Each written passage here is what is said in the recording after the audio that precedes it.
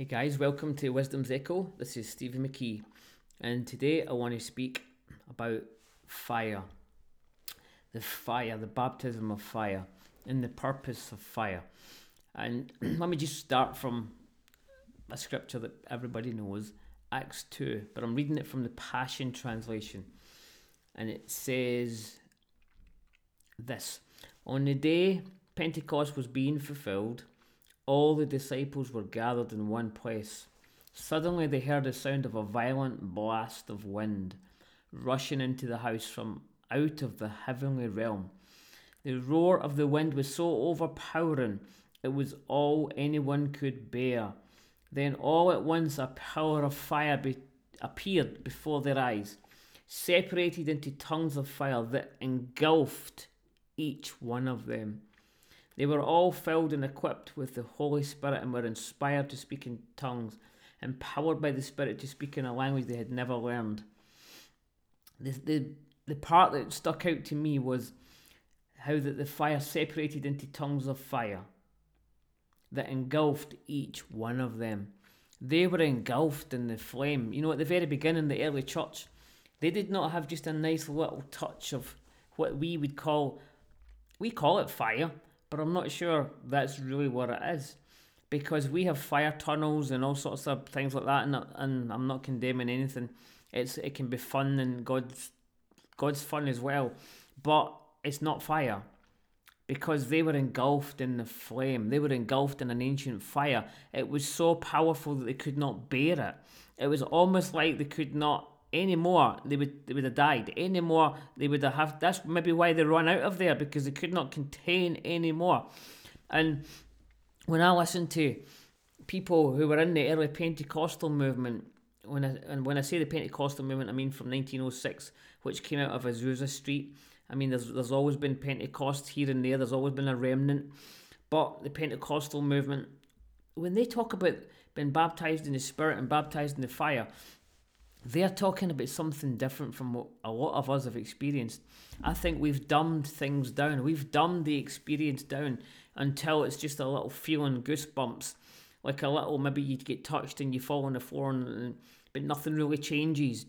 They were so engulfed in the scripture and the fire that when they went outside, Peter stood up and preached.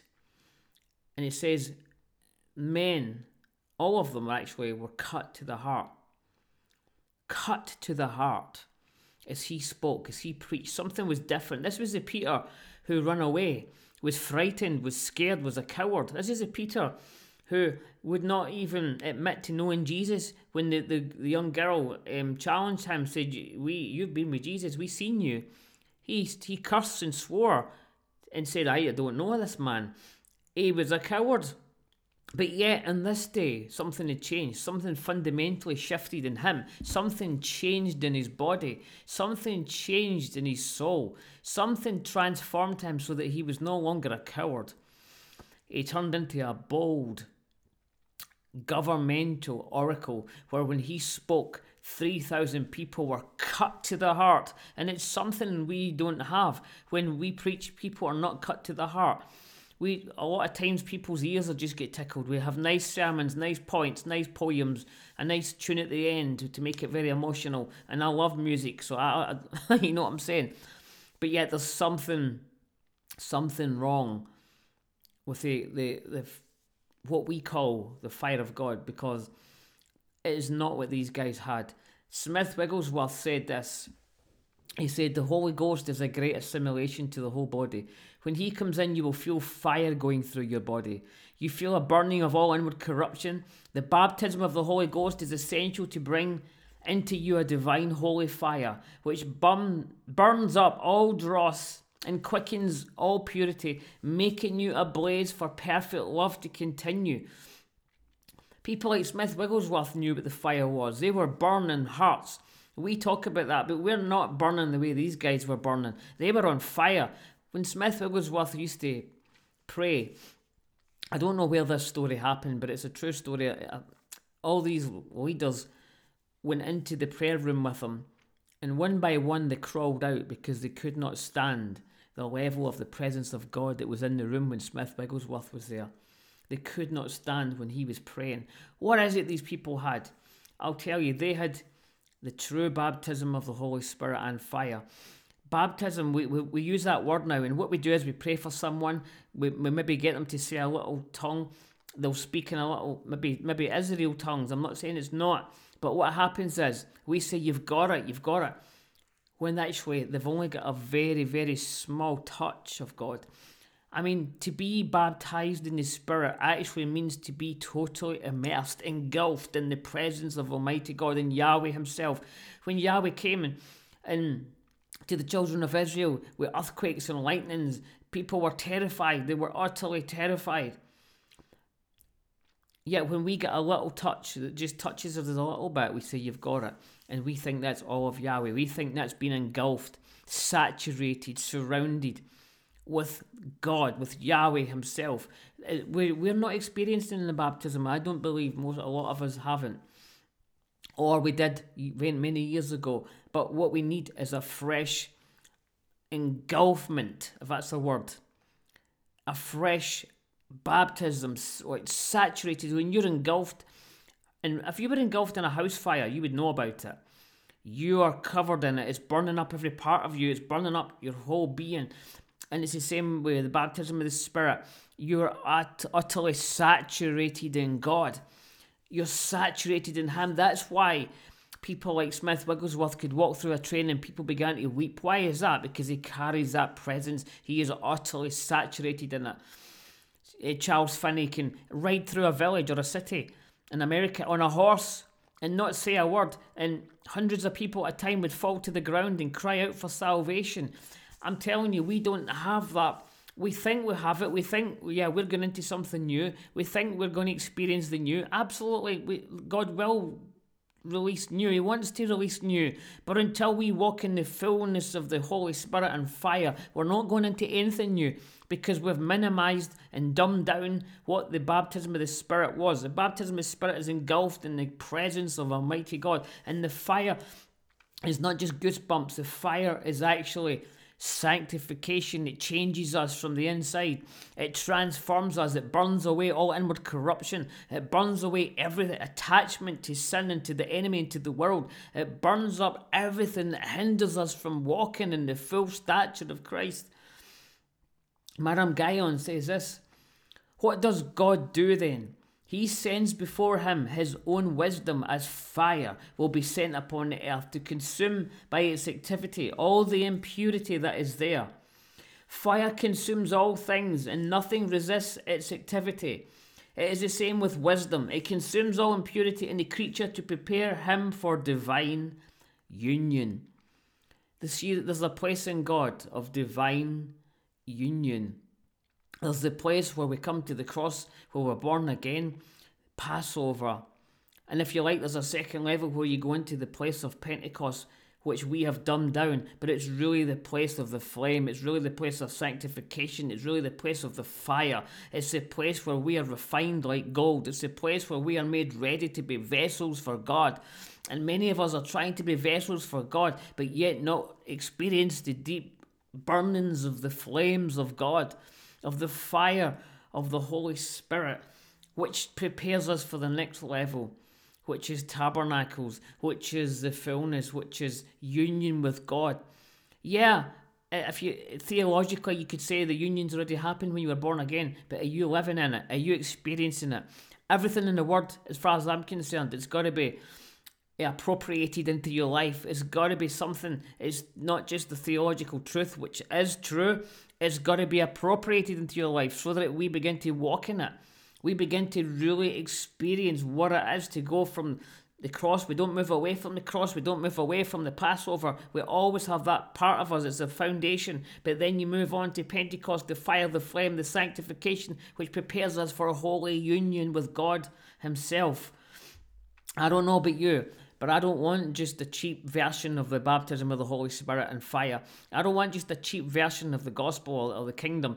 I don't want just to say, yeah, God's doing a new thing. We don't need that anymore. Listen, the minute we can walk through a train and people begin to weep, the minute we can walk, or maybe not on a horse, but even go through a city and hundreds of people are falling, dropping like dead men to the ground. The minute we can do that, then you can tell me we don't need that anymore because I've got something new. You show me the new. I don't see people walking in that level yet. I really don't. And we're talking about the new.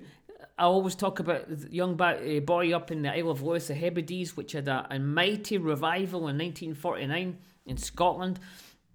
And the young boy, Donald MacPhail, the actual leader of the revival, Duncan Campbell, was finding it really difficult, struggling in this certain place in the island, or one of the islands.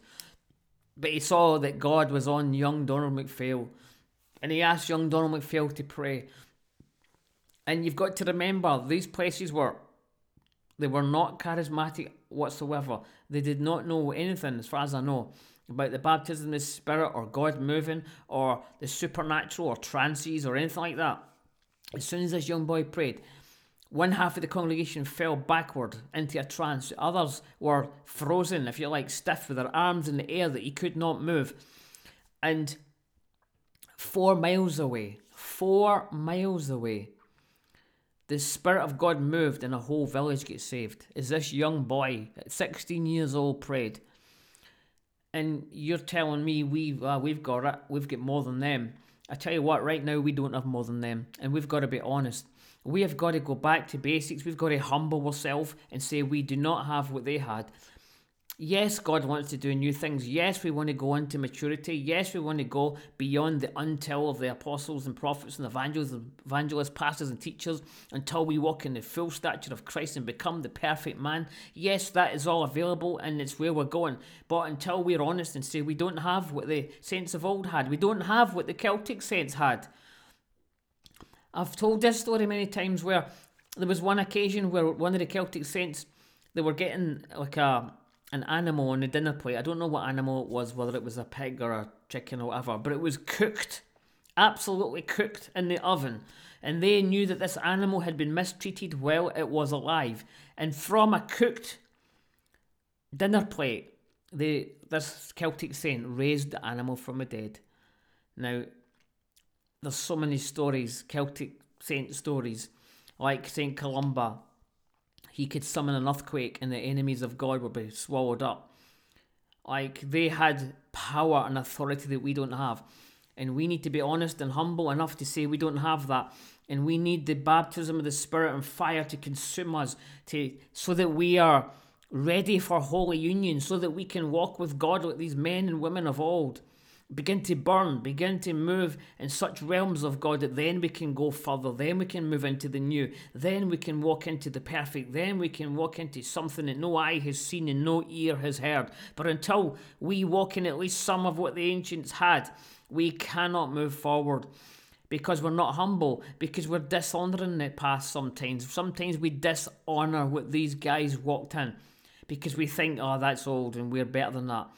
But there's such an arrogance in that, saying that sometimes, because we don't even understand what they walked in.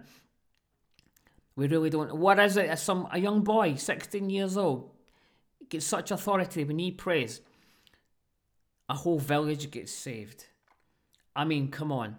For me, part of it is we need to experience God, where we're engulfed in His presence, engulfed in the Spirit, saturated, immersed. That's what baptism means. Engulfed in the fire, not a fire tunnel where you just get goosebumps and fall about and laugh. And I'm not against laughing and joy. We need that. Hear what I'm saying, but what I'm saying is there's something far greater, far more substantial, far deeper, something that actually changes the very core of your being. Like John G. Lake, he was in a cloud. He said he prayed for 9 months. And he was in a cloud and it changed his very nature. He was utterly changed, and it was after that he could put the bubonic plague in his hand and look at it under a microscope. And under the microscope you could watch the plague die. It did not just happen by him believing in faith. He had to step into this. He had to hunger for it. He had to say, I don't have it. People told him, you've got it. And he would say, I don't, until he was engulfed in a cloud. And we need to be engulfed in the cloud, engulfed in the Spirit, engulfed in the fire. Amen. Guys, I hope you enjoyed this. This is Wisdom's Echo, and this is Stephen McKee.